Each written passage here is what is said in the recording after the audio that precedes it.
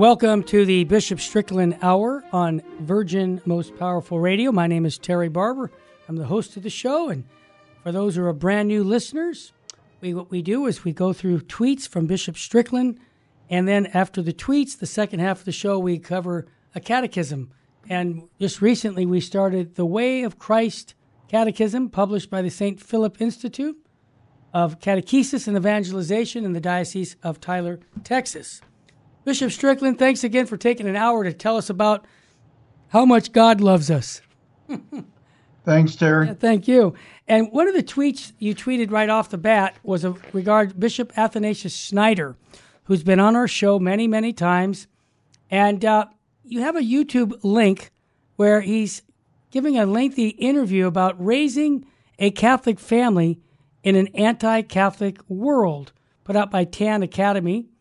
And I thought, wow, isn't that appropriate for us? Raising families in an that sounds like today. But give us your thoughts on why you wanted to, promote that interview. Well, he just has a great story with his family of making great sacrifice to remain Catholic and to continue to be faithful, even when, there was a time in his childhood when they could seldom go to Mass, and his parents managed to keep them strong and close to the faith, and ultimately, of course, he was ordained a priest. So I think it's just a great story, and I think a lot of families can kind of feel alone and unsupported, and I think it's just good to be aware that in some ways that's the way the culture wants a faithful family to feel, is to feel isolated. But, to know that there are faithful families out there and to support each other. So I thought it was just a great story that people need to hear about. Support moms and dads and the whole family. Great. I agree. I think anything by Bishop Schneider, I've got a copy of his book called The Catholic Mass, Steps to Restoring the Centrality of God in the Liturgy. We carry several of his books at Virgin Most Powerful Radio. You can pick those up on our vmpr.org website. Okay, the next tweet. And the Thai martyrs of, I might pronounce this wrong, Sangakong, Thailand, were lay martyrs who were shot to death in December of 1940, so not that long ago. Because, why were they shot? Because they refused to stop catechizing in the name of Jesus Christ. And you point out, may they inspire us in 2022 to joyfully proclaim the truth of Jesus, no matter who opposes us. And then you put in Spanish, Viva la Cristo Rey, long live Christ the King. Bishop Strickland, I just kind of interpret that tweet to mean that if the government comes and tells us things like, anybody who says marriage is just between a man and a woman, you got to knock that off. Or someone comes and tells us, you got to stop preaching the gospel. We have to tell them no, just like in the New Testament when the apostles were covered where they said, stop preaching about Jesus or we're going to throw you back in jail. And they said, no, we can't do it. So is this inspiring us to stand up in our own time? Is that what this is? Absolutely, Terry. And I specifically liked it because it's lay people. Yeah. Just people of faith. Ordinary. Not a position in the church. Right. But it reminds us that the church is the lay people. Right. All of us.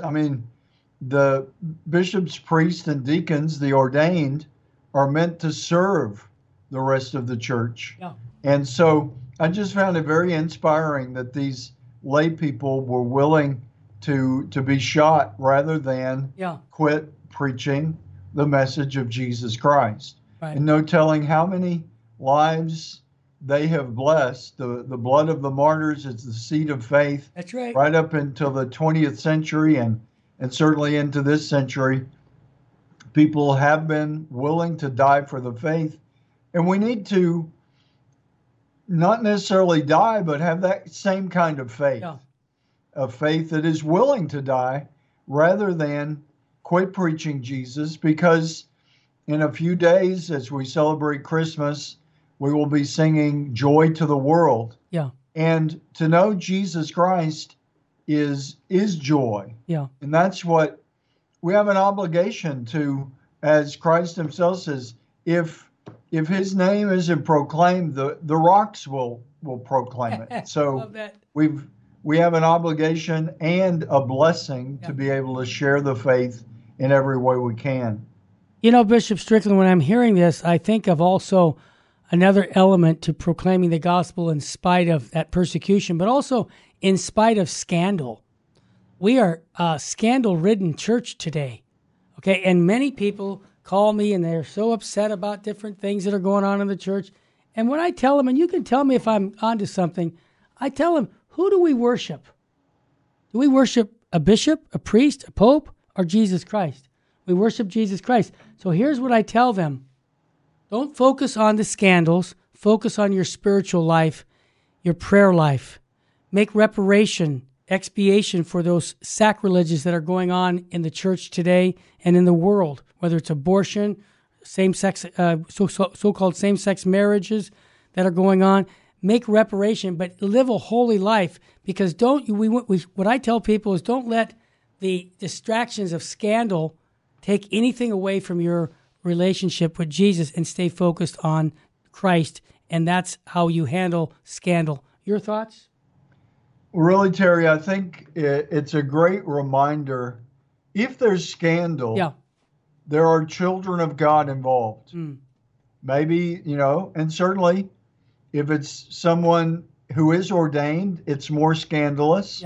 If it's a man who is married and should be committed to his wife, it's more scandalous. The greater responsibility, the greater the scandal. But I think we need to remember with all of these circumstances, and this is something that I've really tried to remind myself a lot recently, is, whether it's a politician or a business person or someone in Hollywood or someone in the church, if they're causing scandal, it's being caused by one of God's sons or daughters. And to always remember that we pray for them and for their own good. We oppose anything that they may be doing that's corrupt, that's scandalous. It has to be called out. But always remembering that even those who cause scandal remain beloved of God. God doesn't give up on us. And we're all called to reform our lives and to grow in grace and holiness, acknowledging that we're sinners. So I think we need to really cultivate that reminder and that awareness when we see something. Probably all of us, I know even here in Tyler, you watch the local news and you'll hear about murders and shootings, and certainly not like the big cities, but we have too much of that kind of violence. Well, I think we always need to remember there are children of God involved in this, and to simply keep that perspective. As we try to fight crime, we're remembering that crime is committed. Animals don't commit crime. Human beings do. Children of God. And we need to constantly be calling people to live more faithfully as children of God and to do the same ourselves. I think that would get rid of a lot of the negative rhetoric that we hear and the attacks one against another. If we just remember, all of us are beloved of God. And I know that's tough because, there's some politicians that are so anti-God, it's hard to believe that God does love them, but he does. And we are called, we're challenged to love like God and to always know that love is our greatest strength, and the real love that comes from God is what's going to set us free. Well said. I think of 84-year-old Joan Jacobson, who was shot while canvassing against abortion in Michigan.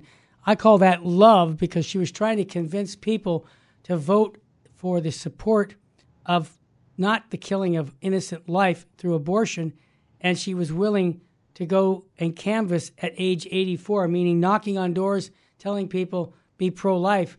That was inspirational to me, and a pro-life group gave her the annual pro-life award because of her I say courage to go out and knock on strangers' doors and tell them the pro-life message. I just have to say, if she can do that, don't you think we can stand up for the unborn at the office or at home?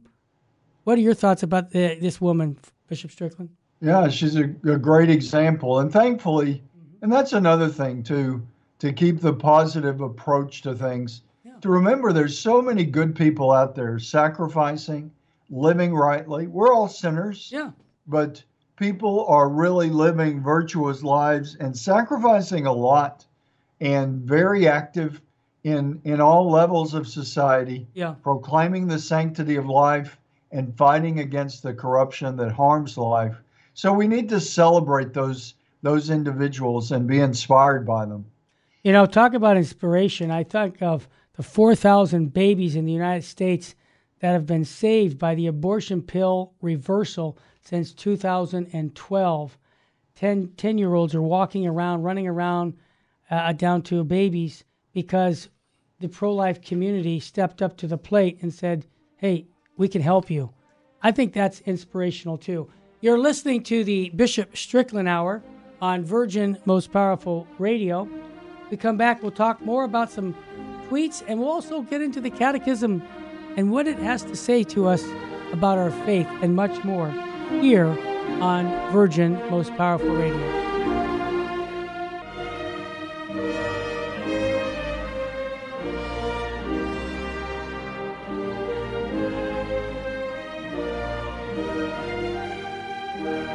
Welcome back to the Bishop Strickland Hour. We're covering a couple more tweets, and then we're going to get into catechism, talk about our Lord and Savior Jesus Christ.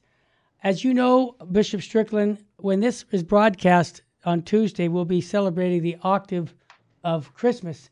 And you sent a tweet saying, light, joy, hope, peace. May these words of Advent and Christmas guide us always through whatever darkness we face. And I like these encouraging words. You said, never despair. There is much hatred, but we must not hate the haters. Well said. Pray for them, their change of heart. Jesus' birth reminds us that all is possible with God. Those are encouraging words, Bishop Strickland. Well, I think we need encouraging words, and we need the words that hopefully challenge us to remain faithful, to remain joyful, even in the midst of a lot of worries and concerns and confusion and anger even. We've really just got to keep focusing on being true disciples of Christ and, admitting when we fail and confessing our sins and seeking once again to grow in holiness. I mean, that's what it's all about. Well said. Today's, that we're recording this show, is the feast of St. Peter Canisius. And you pointed out that he defended the faith in the time of great upheaval, kind of similar to our time. At the Pope's request, he personally carried the documents of the Council of Trent. Isn't that interesting? To the leaders of Europe. And then you said, may St. Peter inspire us all to live and share the truth of our faith, regardless of the opposition we face. Bishop Strickland, I also read that he was instrumental in keeping certain countries like Poland and half of Germany Catholic right after the Reformation, because he put together a catechism, and it was really instrumental in helping ignorant Catholics who didn't know their faith learn their faith, so that when they were brought up to say, well, you want to leave the church? We've got a better church over here. They said, no, we know our faith. We know our apostolic church. So it seems to me that he's a great model for us today. Absolutely, because one of our critical issues is a lack of solid catechesis, of knowing our faith. I mean, that's why we're going through the catechism using this way of Christ, because Terry, we've both been studying our faith for years. Oh my gosh, yes. And there's always something to learn or learn more deeply. That's right. That's what the journey is. We have to remember, and that's what Peter Canisius was doing in Europe in the 16th century. he was proclaiming the same Jesus, like you said, that the apostles wouldn't stop proclaiming his name. Ultimately, they lost their life for it. Wow. St. Peter Canisius wasn't martyred, but he certainly faced the hardships of a truth that was being resisted in his time. Many people were turning away from the church. So I think St. Peter and all the saints inspire us to keep the faith and to share the faith and to just really live that lifestyle of being evangelizers and teachers of the faith and learning ourselves. Yeah. The more we learn, the more we can share with others. Well said. Bishop Strickland, I'd like to get into the catechism, the Way of Christ catechism presented by the St. Philip Institute of Catechesis and Evangelization. We've been just starting in chapter 1 about divine revelation, and it's really important for all of us, again, I mentioned this last week, of being really familiar with the Scriptures. I mean, ignorance of Scripture is ignorance of Christ. St. Jerome said that, and so we're just kind of given a catechesis through this catechism of questions that would probably be asked about the Bible. Like, for example, question number 7 in the catechism. And I like this format question answer. It says, how did we get the Scriptures? And it says the 46 books of the Old Testament were authored mostly by Jewish authors before Christ. Then the apostles and their followers wrote the New Testament in the first century. The church determined which texts were inspired by using 4 criteria. This is interesting, the 4. The text had to have apostolic origin, so right back to the time of Christ, to be used in the Sunday liturgy, incredibly important. Number 3, be in line with Christ's teachings and be used by the whole church. The church included 27 texts in the New Testament, so the whole Bible totals 73 books.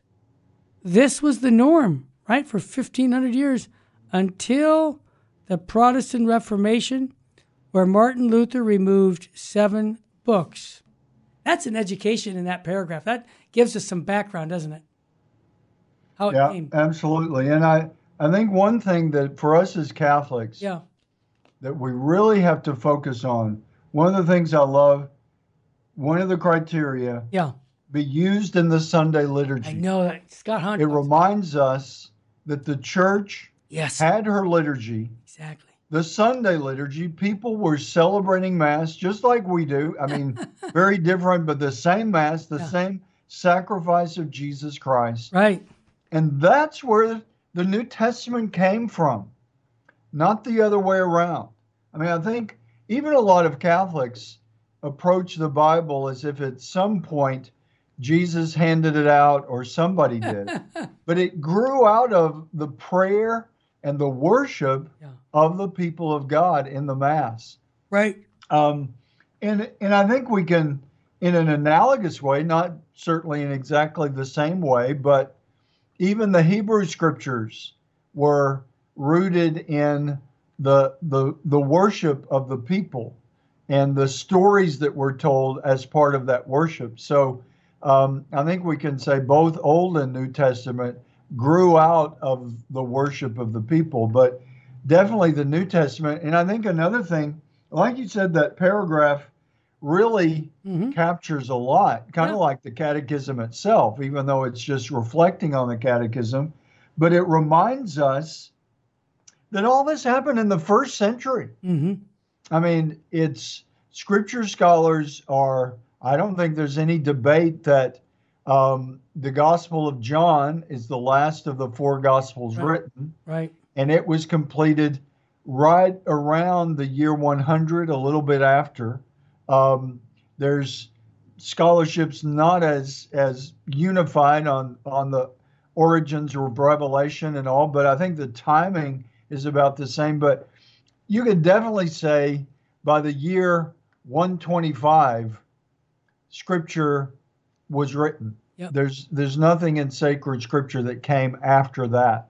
And I think that says a lot too, because it shows us the formation of the church in that first century I mean, so we could say, if we just use that number, just sort of pulled it out of the air, but in the year 125, Jesus had been died and risen for less than 100 years, Right. and already all of the scriptures that are the Christian New Testament were already there. It took a little longer for the canon to be established.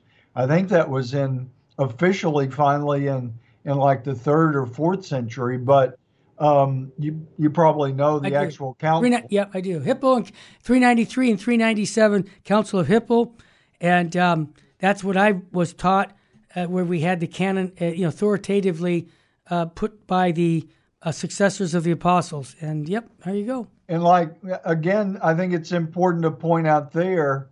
So almost the year 400, the late 300s, right, is when the Council of Hippo finally says, this is the official canon of Scripture. Right. That's right. But once again, it had been long before that it was pretty well settled. That's right. And so many things. I mean, it's like the proclamation of the Immaculate Conception of the Blessed Virgin Mary didn't happen until the 1850s, right. But that truth had been there from the very beginning, right. Accepted by the people, and finally officially given the seal of approval and definitive teaching.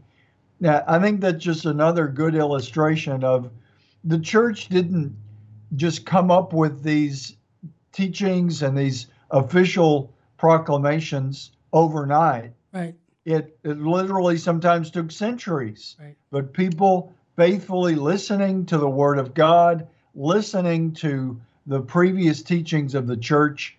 And I think we need to remember that model, that whatever is in the catechism, it didn't just pop up in 1950. It was a slow process in the church, understanding the same truth a lot of times more deeply, but the same truth always being focused on. Well said. This next question is very important because we hear this sola scriptura, Bible alone. Here's the question, number 8. Can Scripture be used as the only means to learn the teachings of Jesus? And the answer is no. We learn Jesus' teachings through what we are taught by an oral statement or by a letter. And he quotes 2 Thessalonians 2:15, meaning both by Scripture and tradition. If we neglect one or the other, we miss out on part of God's revelation. And then they give you a reference into the big catechism. It's really well done. Mm-hmm. I said it's well done to make it clear that we're not a Bible alone church.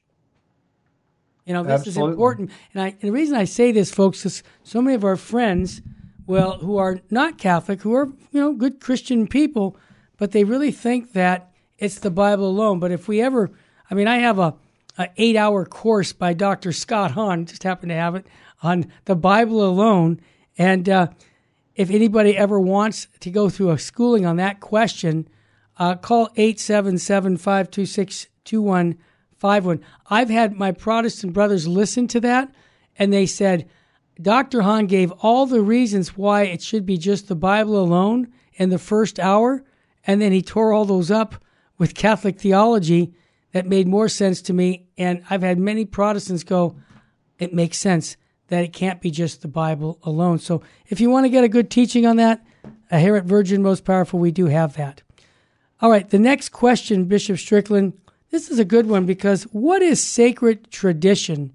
It says sacred tradition is preaching the apostles handed on into the church from generation to generation, passed down in her writings, practices, and prayers.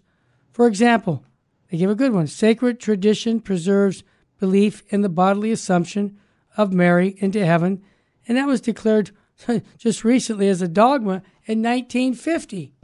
Oh, I hear the music. When we come back, we'll talk about tradition, and we'll also talk about discipline, too. It's coming up, the difference between a tradition and as a discipline that can change. And we'll talk more about that when we come back on the Bishop Strickland Hour here on Virgin Most Powerful Radio. I hope you're enjoying this catechesis. Yes. fundamental teachings of the Catholic faith here on Virgin Most Powerful Radio. Stay with us.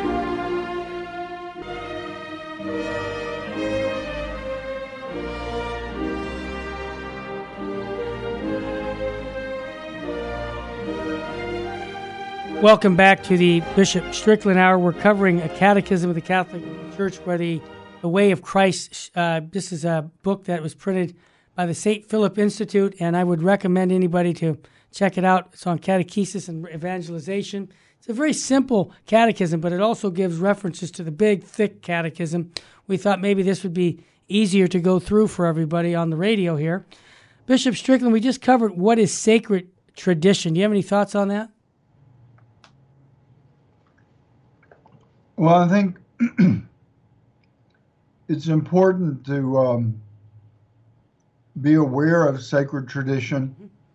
And I think it emphasizes the living reality of the faith. Mm-hmm. Really, the greatest revelation of all is Christ himself. Amen. As you quoted St. Jerome. Yep. Ignorance of Scripture is ignorance of Christ. They go hand in hand. Yep. He is the incarnate Word among us. And I think tradition helps to make us realize that our faith is based on a person. It's not just a book that, yes, we believe sacred Scripture is the Word of God and it is sacred. But it's not just that, because the tradition helps to round out that encounter with the person of Christ, even in our day. Yeah. That, I mean, like the 7 sacraments that we have in our Catholic faith, they're certainly alluded to, and you can find elements of what the sacraments are about in the Scriptures. But as far as a listing of the 7 sacraments, that really comes out of tradition. Yep. So they work hand in hand. And I think it emphasizes that it's Jesus Christ that we want to come to know, the eternal Son of God, who is the fullness of revelation of the truth. And Scripture and tradition help bring us to him. Well said. This is a good one. Can tradition change? Answer, yes and no. Sacred tradition comes from the apostles and contains doctrines that cannot change, such as the dogma of the Trinity. After the close of divine revelation, that's the death of the last apostle, other traditions arose in the particular churches called ecclesial traditions, like not eating meat on Friday. These ecclesial traditions, which are not properly speaking included in sacred tradition, can change. Bishop Strickland, I would like to just make a comment. You can correct me because you know more about this than I do. I would say the word discipline. The thing about eating meat on Friday, I wouldn't call it's a tradition, but it's more of a discipline. Disciplines change. We used to not be able to have altar girls, which I think is a bad idea personally. But the church said now they can serve at the altar. That's a church discipline, rather than so much of a tradition. So I'd make the distinction, and maybe I'm off, but I'd make the distinction between some of the tradition or a discipline. Yeah, I agree, Terry, that disciplines can change. Yeah. You might say they're the ways we live out the basically revealed truth. I mean, like, I think the not eating meat on Friday is a good illustration of that discipline that was very worthwhile. Sure. And frankly, a lot of people still follow it. Oh, yeah. Even though it's not officially called for by the church. But, and I think it helps to get a little deeper into the distinction between sacred tradition and these disciplines, or as this says, these ecclesial traditions. Sacred tradition is about teaching us the truth that we need to know to embrace the salvation that God offers us through his Son, Jesus Christ. So those basic elements don't change. Yeah. Our moral lives, the way we're called to live, the commandments, right, all those basic truths. But then disciplines like not eating meat on Friday Yeah.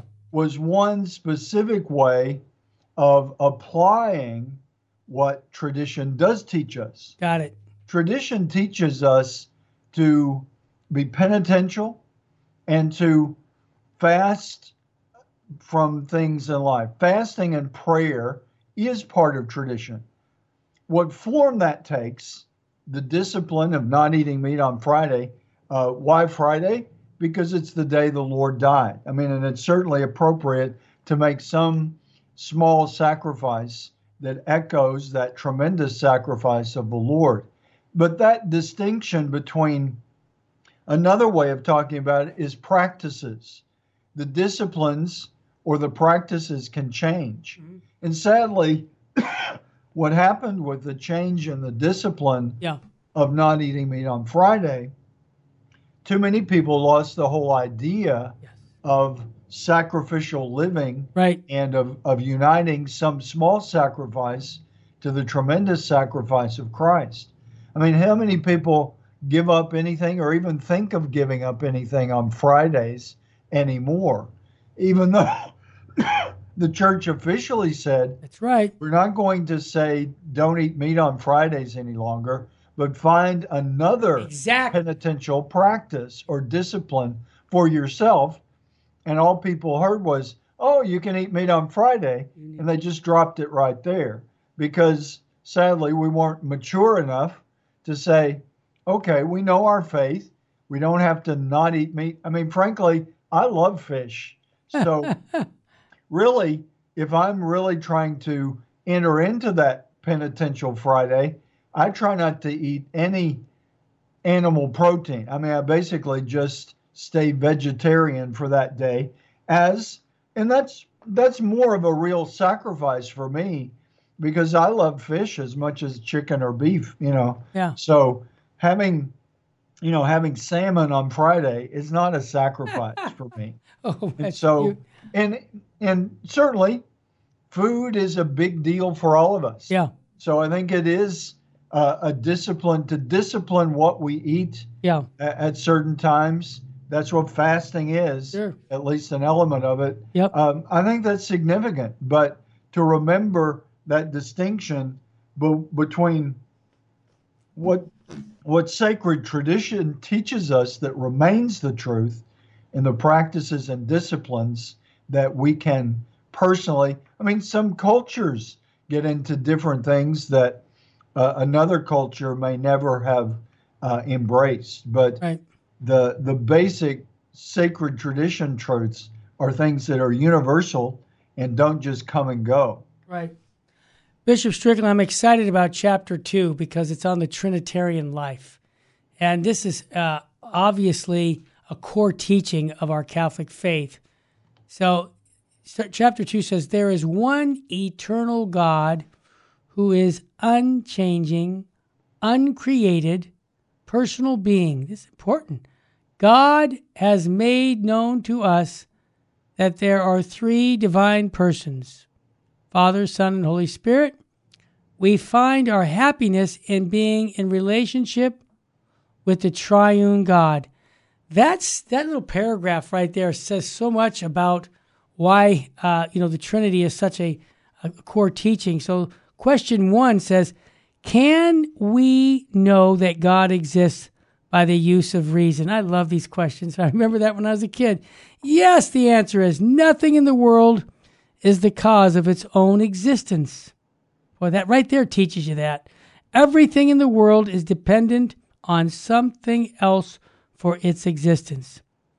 But if nothing existed independent of all other things, those dependent things would not exist. Something must exist of necessity, upon which all other things depend for their existence, and that is God. What a short paragraph to say a profound teaching about our belief in God. Yeah, and it's very important for our time. Yes. For those who do believe or, have some idea of belief, to really reinforce that and to understand what they're saying when they say they believe in God. Because really, Terry, my theory is Tell me. that a lot of people that say, "Oh, I don't believe in God," they don't really know what they're saying. It's true. They haven't thought through the simple logic Yeah. of just this paragraph. Right. I mean, what are you really saying when you say you don't believe in God? I mean, really, I don't think it's hyperbole too much to say if we don't believe in God, then we don't really believe in humanity. We don't believe in who we are as those, because we're in the image and likeness of God.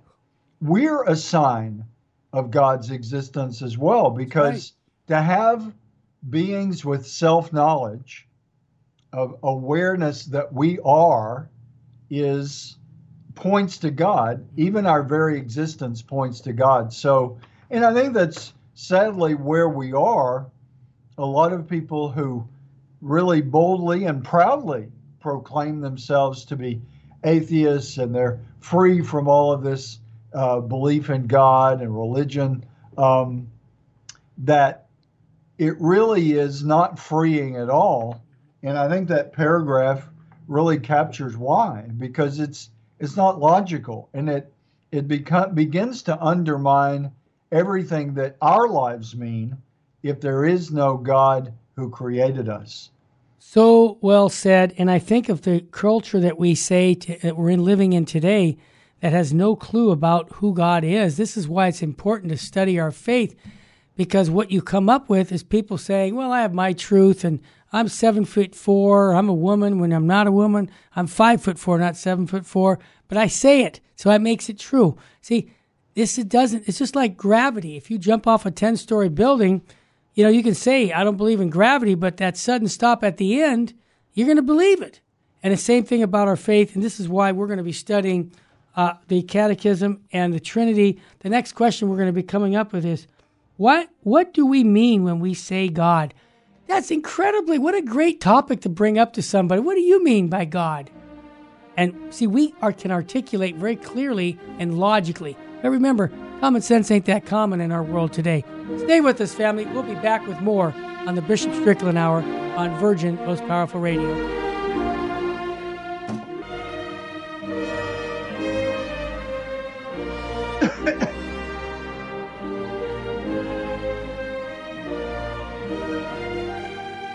Welcome back to the Bishop Strickland Hour. When we were on our break, I was thinking, here I am in my mid-60s, and I'm studying the Catechism of the Catholic Church. And when I was a teenager, we would meet at my house. We were 16, 17 years of age, and we would stay up until midnight studying the Catechism of the Catholic Church, different catechisms.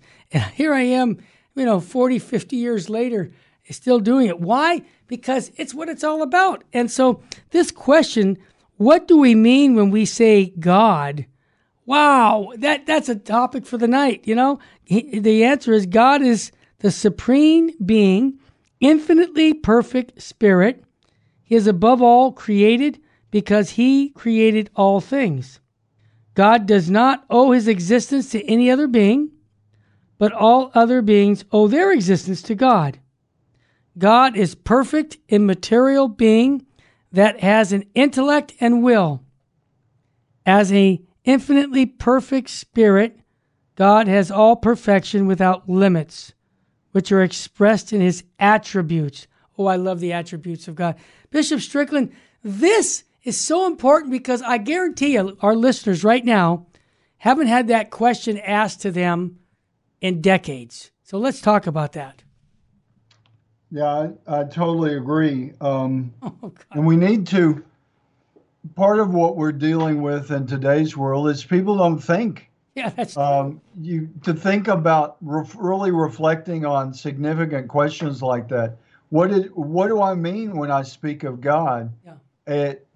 I think a lot of people, like I said, I'm biased as a believer, but I think an awful lot of people, just out of reasonableness, would return to saying, I do believe in God, and this is my concept of God. And it really, those two paragraphs fit together because the supreme being is the one that all being comes from. And what occurs to me, one thing that, and as we look at the God's Oh, I attributes, love it. I think in my own prayer and reflection, we're, well, we always have been, but as human beings in this scientific age, we are so caught up in time and space. We're bound as creatures. I mean, that's part of the definition of what it means to be a creature. You exist for a certain time in a certain place. I mean, we have the amazing technologies. I mean, here I am in Texas, you're in California, we're having a conversation together, but we can only be in one place at one time. And to me, I mean, it certainly, I can't say it makes me understand God, but I think it makes me more aware of how different we are from God Yes. and how we tend to put God in our boxes and define God in our terms rather than just being open to the wonder of God. God is revealed, as this says, that He's three persons, Father, Son, and Holy Spirit. That means something to us and expresses part of the mystery of another way to speak of God is love. The scriptures tell us that, especially beautifully in John's gospel. Mm-hmm. And then, so reflecting on what do we mean when we say God, it helps us to understand those differences between us and God, and helps us to, I mean, at least it helps me to always be aware when I'm thinking of Christ, the Son of God.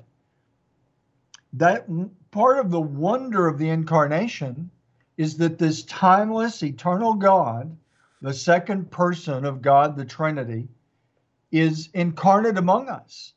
He becomes a newly conceived child in the womb of the Blessed Virgin Mary. And from looking at, I mean, if we could all go back and look at the newly conceived Christ and look at each of us newly conceived in our mother's wombs, we couldn't tell the difference. Right. I mean, I think there's a beauty there in really emphasizing the great mystery that we enter into when we begin to contemplate God. And it just, to me, it just continues to explode in new and beautiful ways because when, as Catholics, we believe in that Eucharistic presence of God that the Son of God has given us. And from looking at a consecrated host, we can't, without faith, it just looks like a little flat piece of bread. Right. But we know the God of the universe is contained there. Yep. I guess to me, all of that just hopefully encourages people.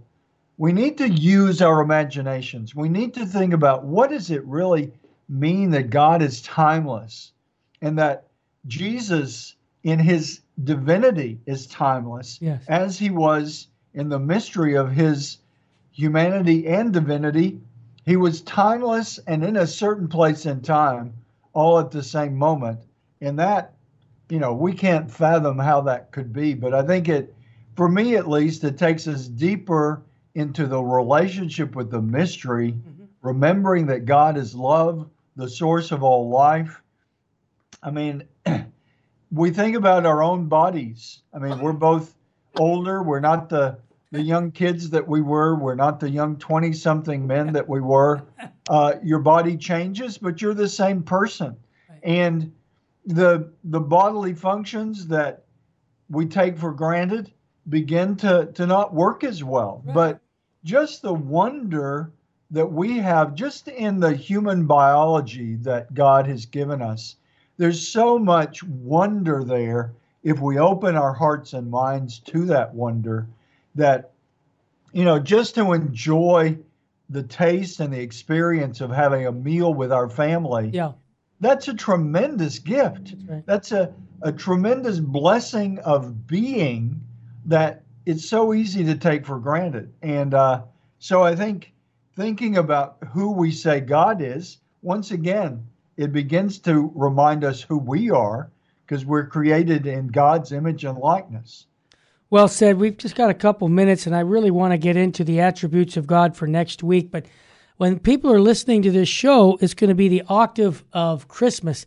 Bishop Strickland, can you just share in the minute or two that we have left about the octave of Christmas? Why is it that we celebrate so many days of Christmas? Is it, give us your thoughts on why we have such a great celebration for that. Well, I suppose there are a lot of reasons. For one thing, the octave is a tradition of the church for emphasizing something very important, something very significant. And the octave of Christmas reminds us, and it, to me, it's just the church being a good mother. Our mothers know that it takes time for us to really embrace the truth of something. And Holy Mother Church knows that we need some time to reflect on the greatest birth in all of history, in all of creation, the birth of God's own Son.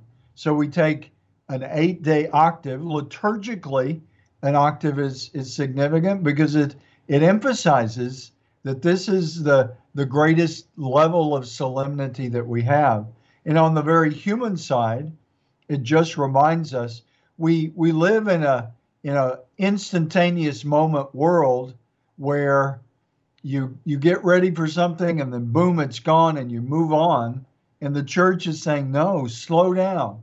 Allow this to be something that resonates through several days. And that enriches our experience of the birth of the Son of God. And so an octave gives us more time to let it really sink in who Jesus is, our Lord and Savior, who we are called to be as his disciples, all of that working together. Wow. Bishop Strickland, what a timely comment you make for the octave of Christmas right in this time that we're celebrating it. So beautiful. Bishop Strickland, I wanted to make a little pitch. Christmas is next week, and we're going to be in the octave, but I want to remind people that it's the end of the year, and I would love to see people make a donation to the Diocese of Tyler, Texas, to help with the apostolic work you're doing with your seminarians, with all the apostolic work that you have going. I mean, the St. Philip Institute is another one that probably could use some funding. And if people could go to the diocese website, Tyler, Texas, and make a donation, I would thank them, and I know you would also. So, thank you, Terry. You bet. And if we could get a blessing from you, that would be grand. Almighty God, we ask your blessing for Terry Barber and all of those working at Virgin Most Powerful Radio, that they may continue to joyfully share the news and the truth that you have revealed to us, our saving hope that is your Son, Jesus Christ, and the light he brings to the world. May all of us be blessed as we celebrate the birth of the Son of God during this octave. And we ask this blessing in the name of the Father, and of the Son, and of the Holy Spirit. Amen. Thank you so much, Bishop Strickland. I also want to recommend, for those who want to get a catechism, the Way of Christ student book that I have in my hands, they can go to the St. Philip Institute website and order it. It's not a lot of money, and it's a great little catechism, so in the future we can just go along. And I guarantee you, when you're done, here it is, stphilipinstitute.org on the screen.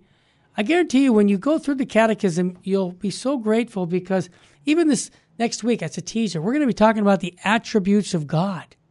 So important. I remember meditating on those, and I really learned more about God through the attributes of who God is than almost anything else I had read. And I was a teenager when I went through that. And I'm going to guarantee next week when we cover the attributes, you're going to say, wow, I didn't realize that's who our God is. He's omnipotent. What's that mean? We're going to get into all of these things about our God, because we live in a world right now, let's be honest, that says, hey, whatever floats your boat, man, do it. Or you've got your truth, I got my truth. No. We need to proclaim loudly that truth has a name. His name is Jesus Christ. And that's who we will preach in season and out here at Virgin Most Powerful Radio. And we are honored to have Bishop Strickland take an hour a week to teach people the faith on the air. I just think that, Bishop Strickland, that's one of your charisms as a shepherd, to teach the faith. And I thank you for responding in such a positive way. Thanks, Terry. All right, God love you. And folks, again, if you want to hear more of these shows, you can go to vmpr.org. They're all podcasts. Matter of fact, all the different shows we do are podcast on our website. And we have lots of free things like Bishop Sheen Priest Retreats. And just take a look at vmpr.org. And I'll say Merry Christmas, because when you're listening to this, you're in the octave of Christmas. May God richly bless you and your family. And thanks for supporting us here at Virgin Most Powerful Radio. God love you.